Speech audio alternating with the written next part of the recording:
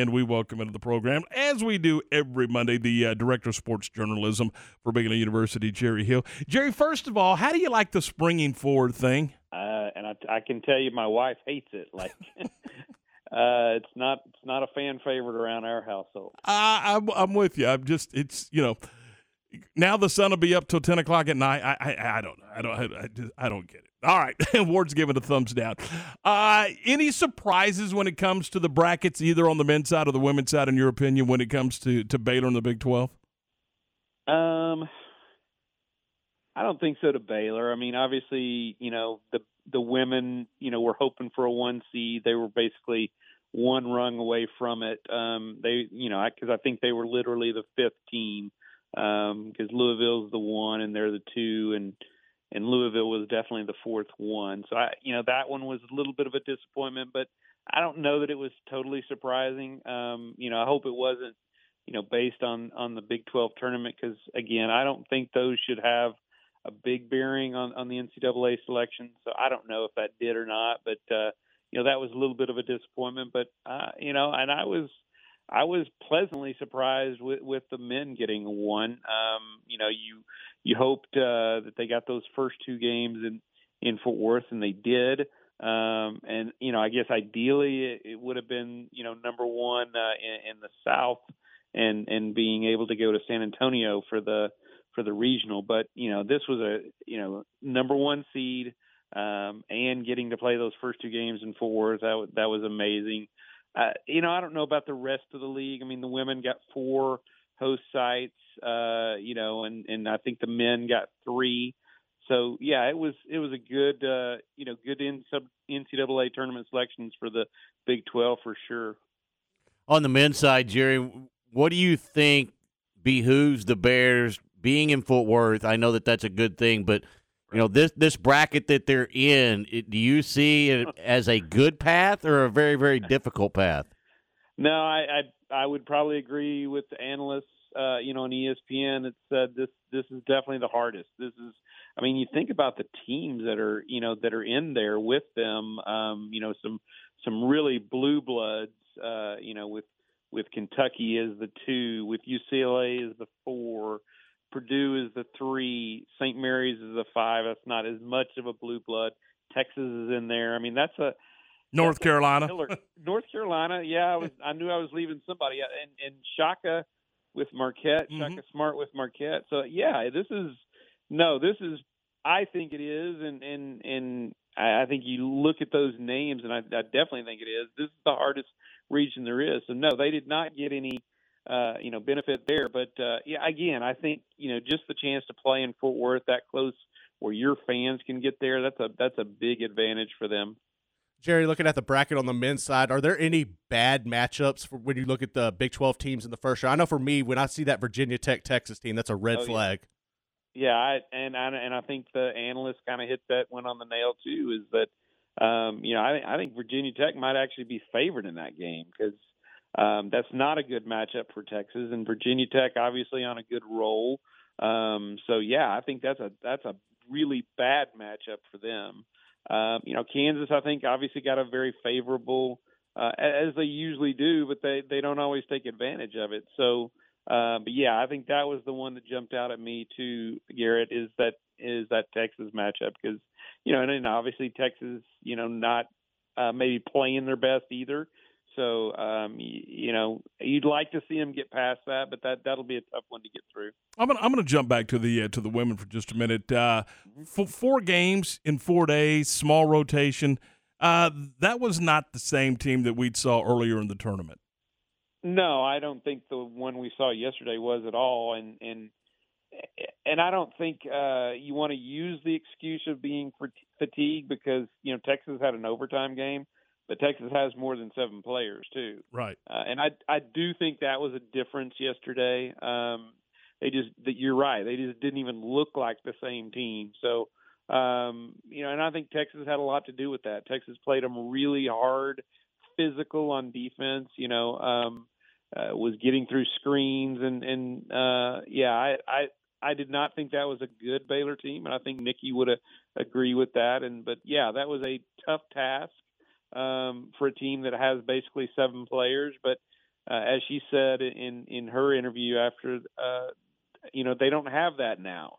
They get a day between, and then you get 4 or 5 days in between the next round. So I don't think the NCAA tournament will be nearly as hard for them, at least on that part, as the Big 12 tournament was. This will be the last time this year anyway that they'll have to play 3 games in 3 days like that. Out of the 6 teams on the men's side, how many teams do you see at least making it to the Sweet 16? I would say, obviously Baylor, Kansas, I think Tech. I don't know. Can we get more than that? Possibly, but that's the 3 I would say have a really good chance. And if Texas plays well, they can. I think the Big 12 should have a good showing. And we'll see what the other teams do as well. But those would be, Ward, those would be my favorites, would be Baylor, Kansas, and Tech. Jerry, over the weekend, Baylor baseball took on Columbia. What were your biggest takeaways from that series? It was big to get the win yesterday. That would have been a downer, after you take 2 of 3 at the Shriners Classic to come back and lose a series to an Ivy League team. I think it's a better Columbia team, a better Ivy League team than you would think. And man, they battled. Columbia really battled them all weekend. But yeah, Jared McKenzie coming through with the hit in the 10th inning. That's a guy that was hitting below the Mendoza line before that. So maybe that gets him going. This is a guy that was I believe he was like a 385. He had the school record for career batting average going into this season, and he was hitting, I think, 185 before that at bat. So, hopefully that gets him going. Tyler Thomas, again, pitched a great game on Friday night. Jake Jackson has struggled a little bit in the bullpen, just kind of blew up in that second game. But for the most part, the bullpen got the job done on Sunday. I would have liked to seen them hit the ball a little better.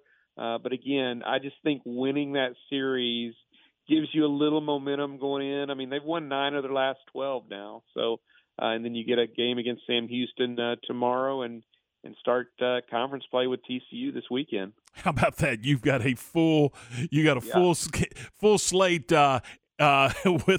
with baseball and of course softball still going and then your men and women. I want to take you back.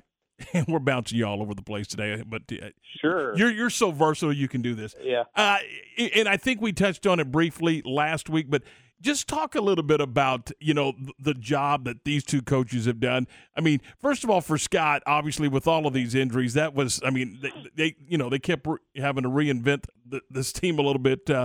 But for Nikki, all of the obstacles for Coach Collin and the job that she's done. I go back. Particularly for her, I think the job that she's done is pretty darn remarkable.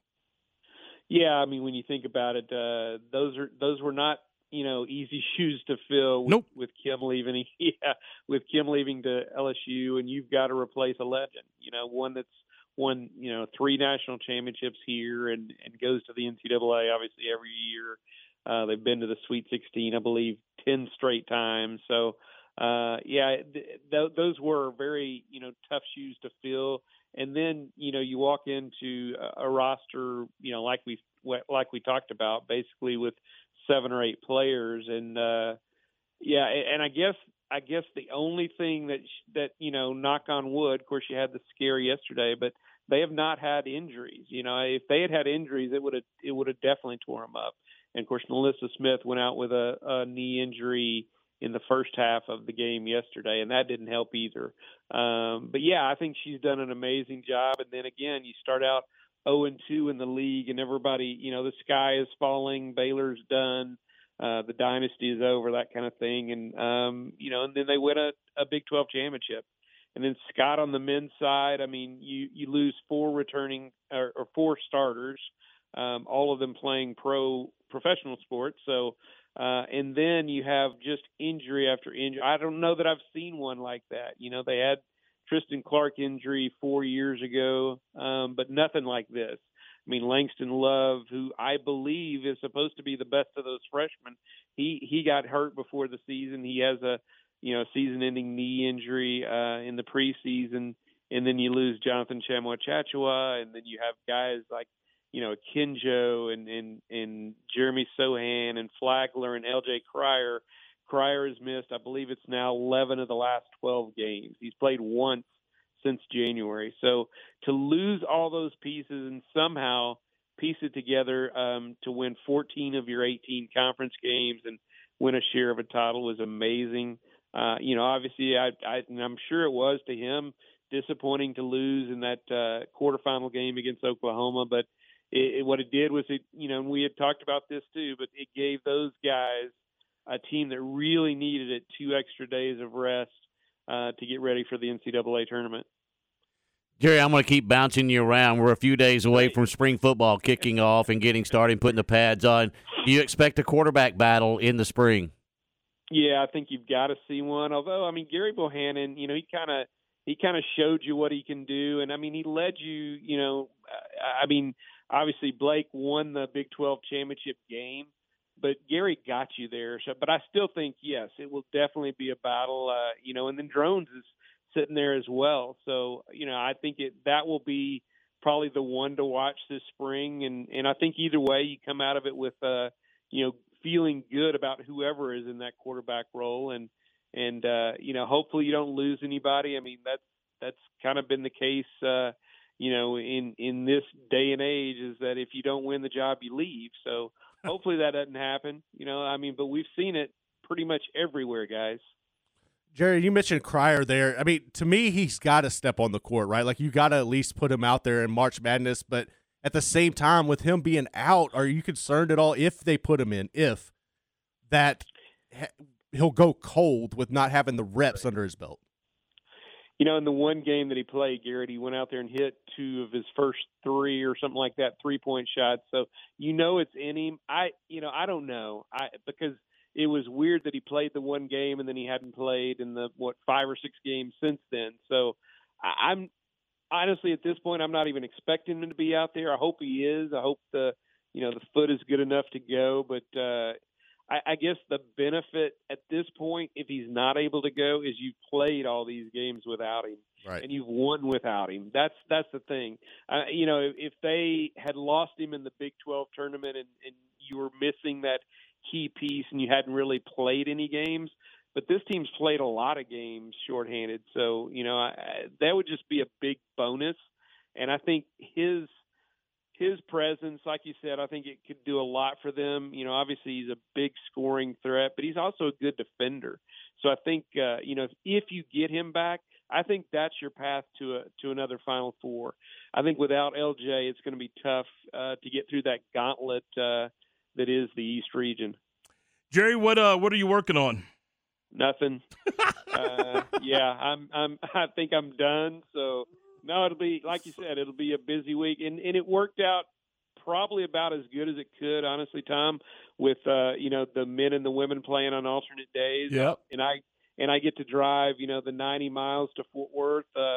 So that worked out about as good as it could have, and even Nikki mentioned that in her interview after the game, that that's a bonus for them too, that maybe you do get some of the crowd that would have been up at the men's game, because the women could have had, I believe it's a Saturday, Monday, regional, and instead they got Friday, Sunday, and they'll be on alternate days. So I'll be busy, man. I'll be tearing up that road between here and Cowtown. Hey, it's $4 a gallon. You think we should all carpool?